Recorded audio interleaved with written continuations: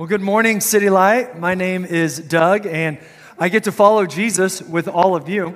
Now, granted, my 9 to 5, Monday through Friday work world is a little different from yours.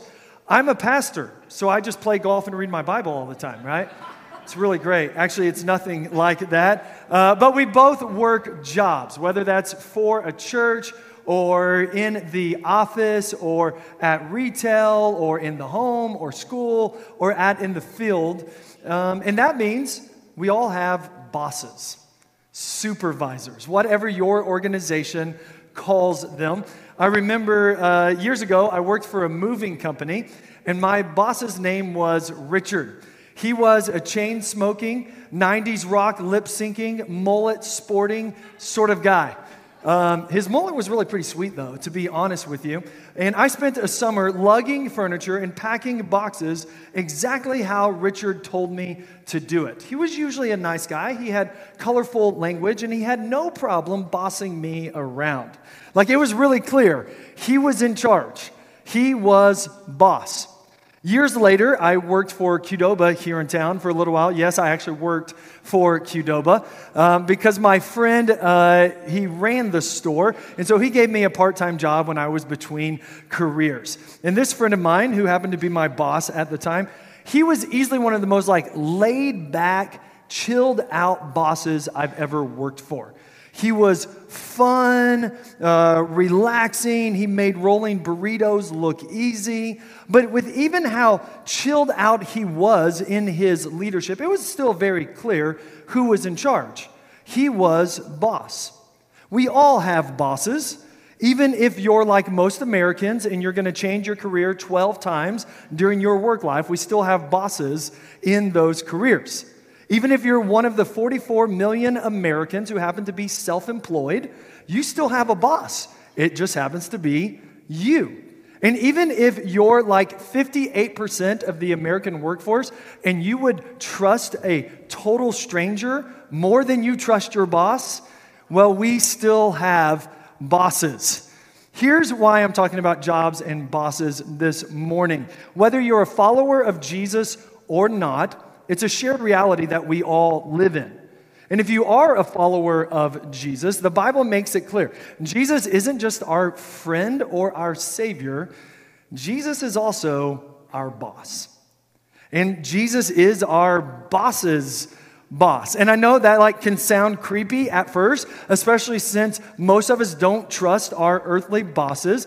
But I hope this morning to show you that the truth that Jesus is our boss is a life-giving, job-changing blessing for you. Whether you are unemployed or underemployed or overemployed, self-employed or perfectly employed, the truth that Jesus is boss is meaningful to us in our workplace. I'm going to read the passage again, and this time I just want to ask you, listen for the repetition in here. Now, Paul uses the term Lord or Master instead of boss, but as you hear it, I think you'll pick up the idea. Colossians 3:22 starts like this: Bondservants, obey in everything those who are your earthly masters, not by way of eye service as people pleasers, but with sincerity of heart, fearing the Lord.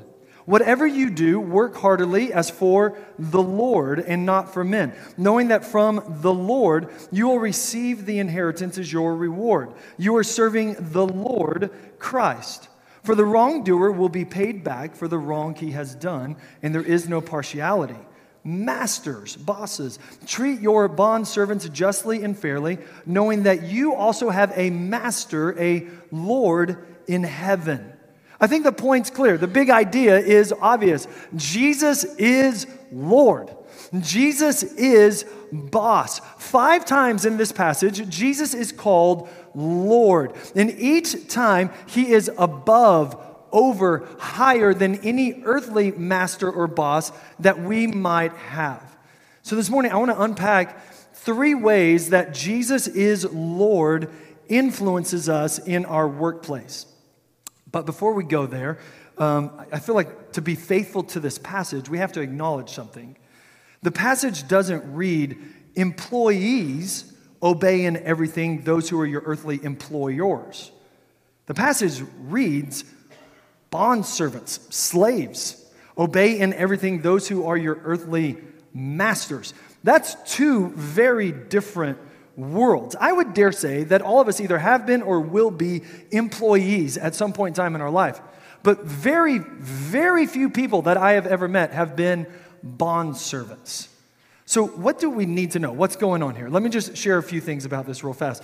The Roman Empire, they had this bondservant-master relationship, and it was everywhere in the Roman Empire. About 1/3 of the Roman population were bondservants. Another third of the population were former bondservants, and the final third were people who were free from birth all the way through death.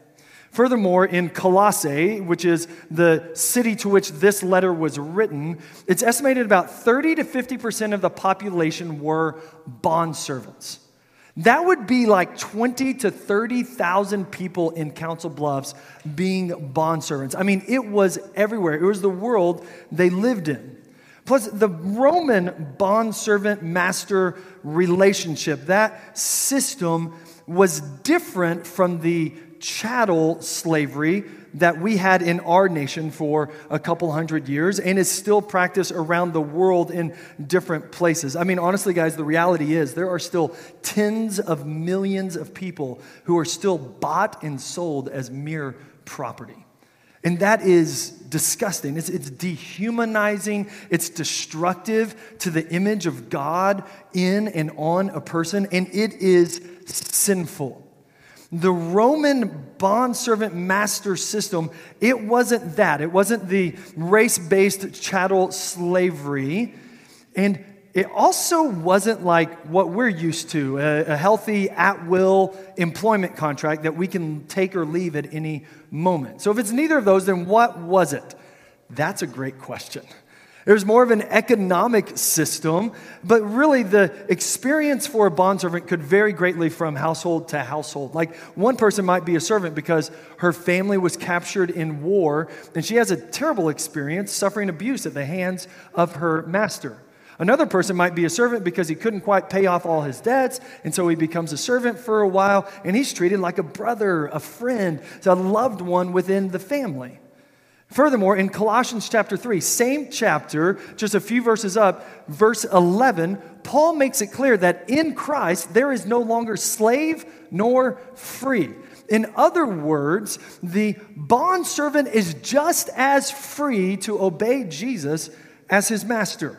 And the master is just as bound to obey Jesus as his servants. Plus, you got this book of the Bible, tiny book of the Bible called Philemon. And in it, it is really clear, Paul says that the slave, Onesimus, is now Philemon's brother. In Christ, they are family. So even if the Roman Empire used slavery, the church must never use slavery.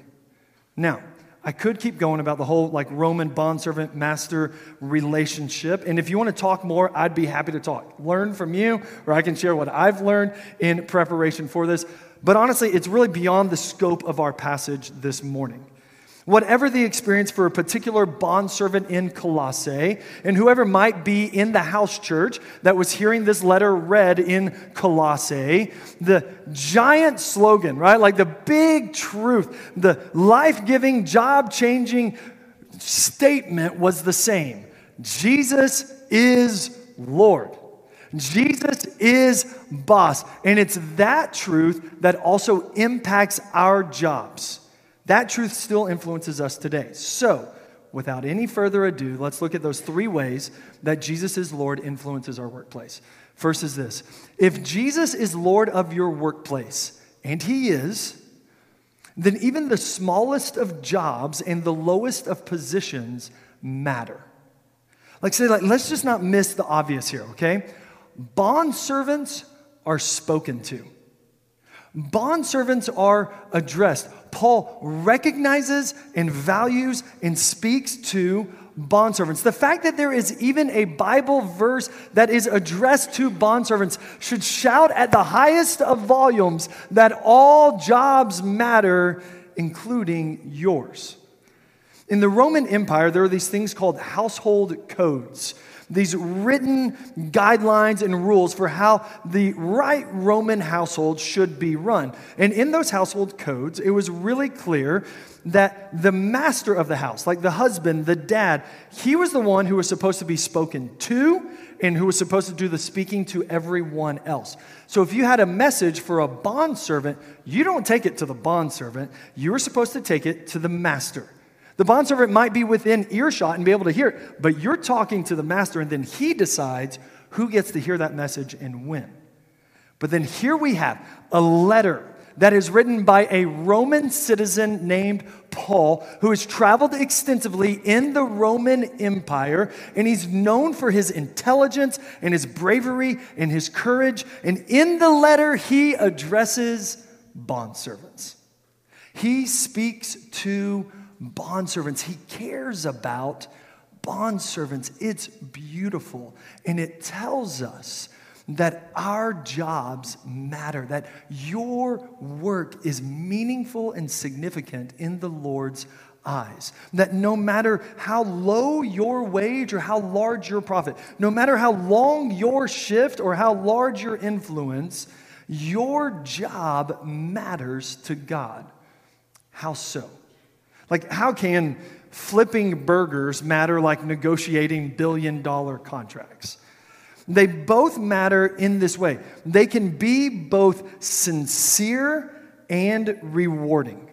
Like when you know and live and work in the reality that Jesus is Lord of you in your job, then your job can be both sincere and it can be rewarding, no matter how small it might seem.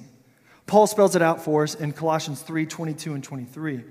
He says, "Work with sincerity of heart, fearing the Lord. Whatever you do, work heartily as for the Lord and not for men, knowing that from the Lord you will receive the inheritance as your reward." This tells us something about how Jesus is Lord. Like, what kind of boss is Jesus? So help me out a little. Just pause, and I want you to think of like your favorite boss. In your work history, who has been your best boss? The person you enjoyed working for the most. And now with that name or face in your head, like, what was it about them that made them the best? What was it about them? How did they lead or manage or supervise you that made you enjoy their leadership? Chances are you picked your boss based on two things.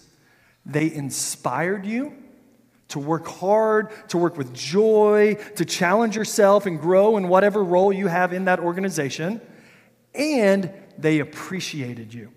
They inspired you and they appreciated you. They heard your ideas and they let it influence the team. They gave you more opportunities. They didn't look down on you. They expressed their gratitude for you. The best of bosses, and many workplace studies back this up, both inspire you and appreciate you. They help you work with sincerity, heartily, and they reward you for your labor.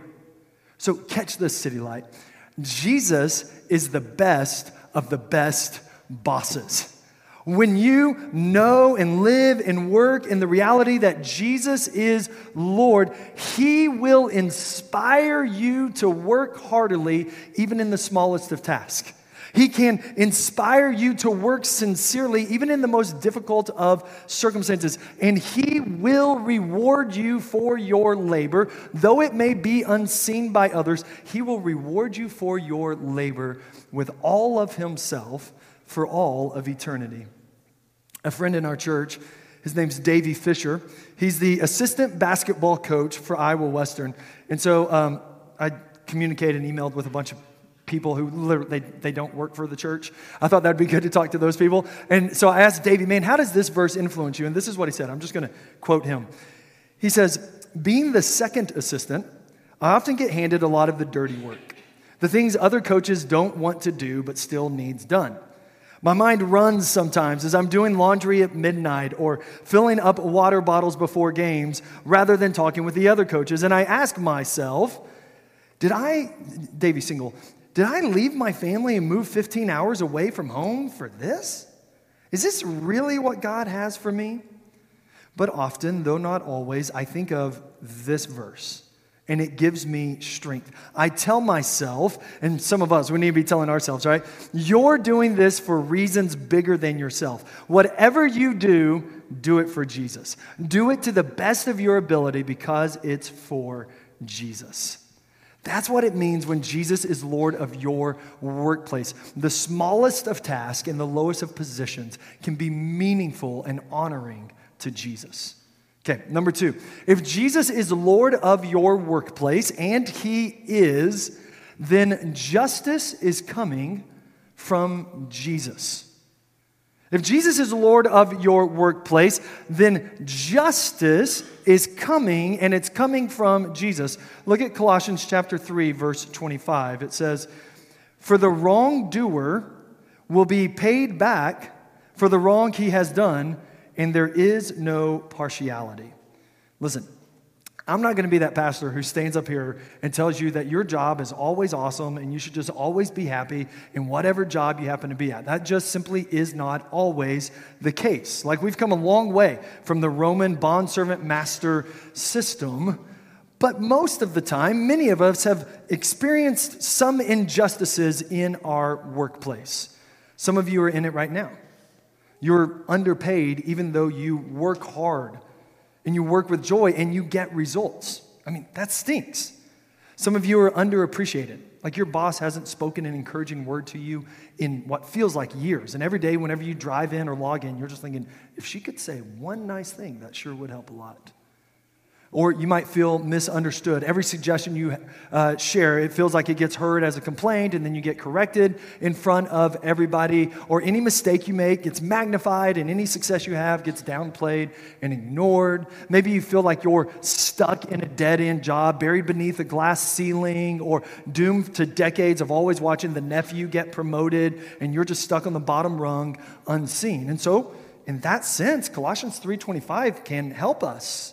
For the wrongdoer, the boss who treats you wrong, will be paid back for the wrong he has done, and there is no partiality. In other words, justice is coming, and that justice is coming from Jesus. So, we need not busy ourselves with raging anger or revenge or getting payback on our boss, because justice is coming from Jesus.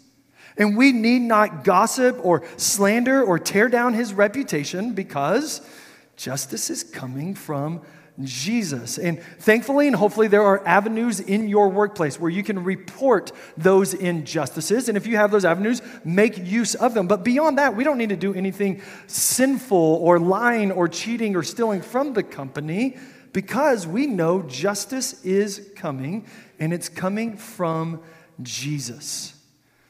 The anger of man does not produce the righteousness of God. So, beloved, never avenge yourselves, but leave it to the wrath of God. For it is written, "Vengeance is mine, I will repay, says the Lord." And then Colossians 3:25, once more, the wrongdoer will be paid back for the wrong he has done, and there is no partiality. Christian employee, hear this. Jesus is coming back. And when he comes back, he's not just going to judge big, broad strokes over the world. He will judge fairly and impartially what happened in your workplace. You can entrust the justice to him. Along these lines, let me just give a quick detail here. I know in verse 22, it says, obey in everything, but I think that gets qualified later in verse 22 when it says, fearing the Lord. So if your boss asks you to do something sinful, don't do it. Fear the Lord more than you fear your boss. Right? Like, you can't commit fraud as for the Lord Jesus. You know what I mean? Like, you can't lie and cheat as for the Lord Jesus. And our command is clear here in verse 23. Employees, whatever you do, do it as for the Lord Jesus Christ. Which leads to our third and final point. If Jesus is Lord of your workplace, and he is, then even bosses have a boss. Okay? If Jesus is Lord of your workplace, then even your boss has a boss, or if you're a boss, guess what? You've got a boss. Look at chapter 4, verse 1. Masters, treat your bondservants justly and fairly, knowing that you also have a master in heaven. So in the kingdom of God, the lowly, the employees, they are noticed and spoken to, and also the mighty, right? The masters, the employers, the business owners, they are spoken to as well. So business owners among us, the way you run your business should reflect how Jesus is Lord of you.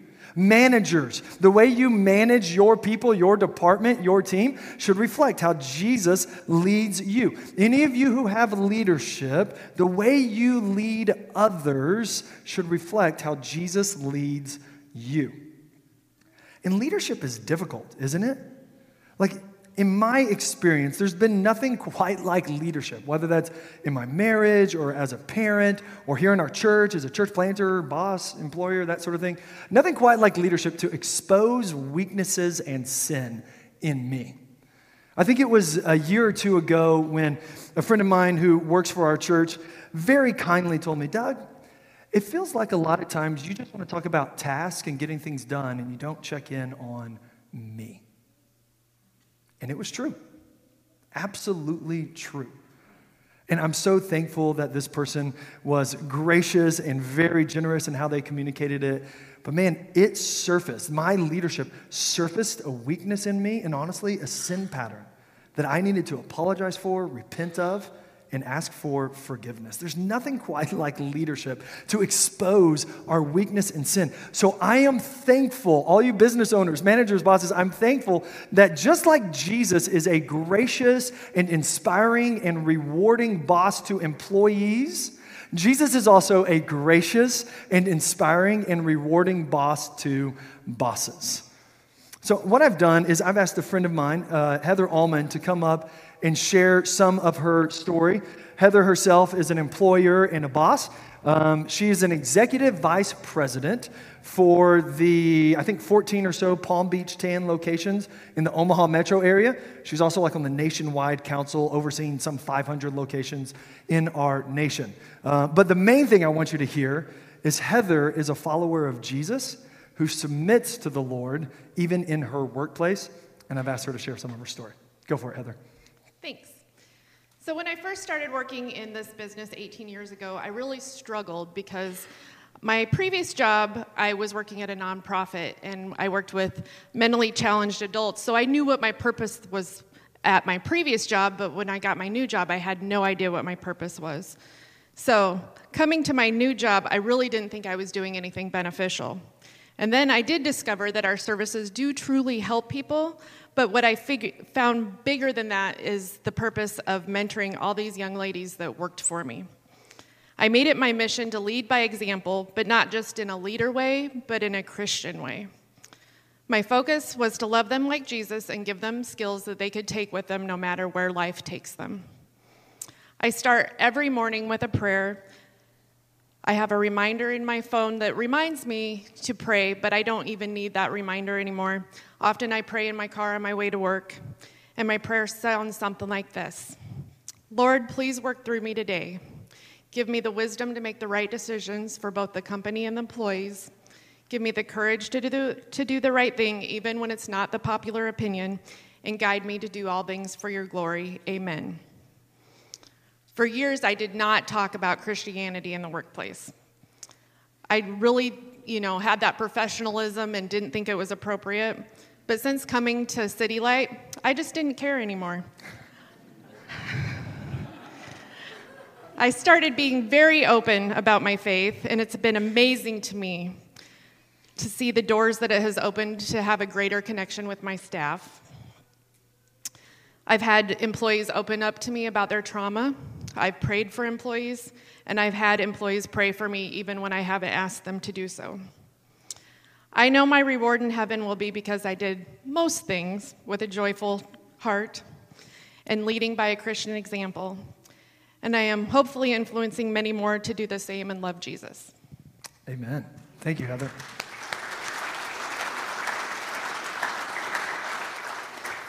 Thanks so much for sharing, Heather, and thank you for how you lead by example as for the Lord Jesus Christ, but also you're bold with talking about Jesus. It's awesome. Okay, I'll close with this. Another friend of mine, his name's Andy. He's also an elder for our church. He does like super smart IT work for a company that contracts with the military. He himself is a master sergeant in the Air Force. And so I asked, hey, Andy, how do these verses impact your job? This is what he said, and I love it, how he connects all of this to not just being a good employee or a good employer, but he connects it to the gospel of Jesus Christ. The good news that God loves and saves sinners through the life, death, and resurrection of Jesus. I'm just going to quote him. It's an extended quote, but I think it will be meaningful. Here's his words. All of this, like what we just talked about, seems like a continuation of our actions flowing out of our identity in Jesus. Yes, it is, Andy. Yes. Therefore, it means that I'm not defined by my success or failures at work, but rather I'm defined by the successful and completed work of Christ, reuniting me with the Father.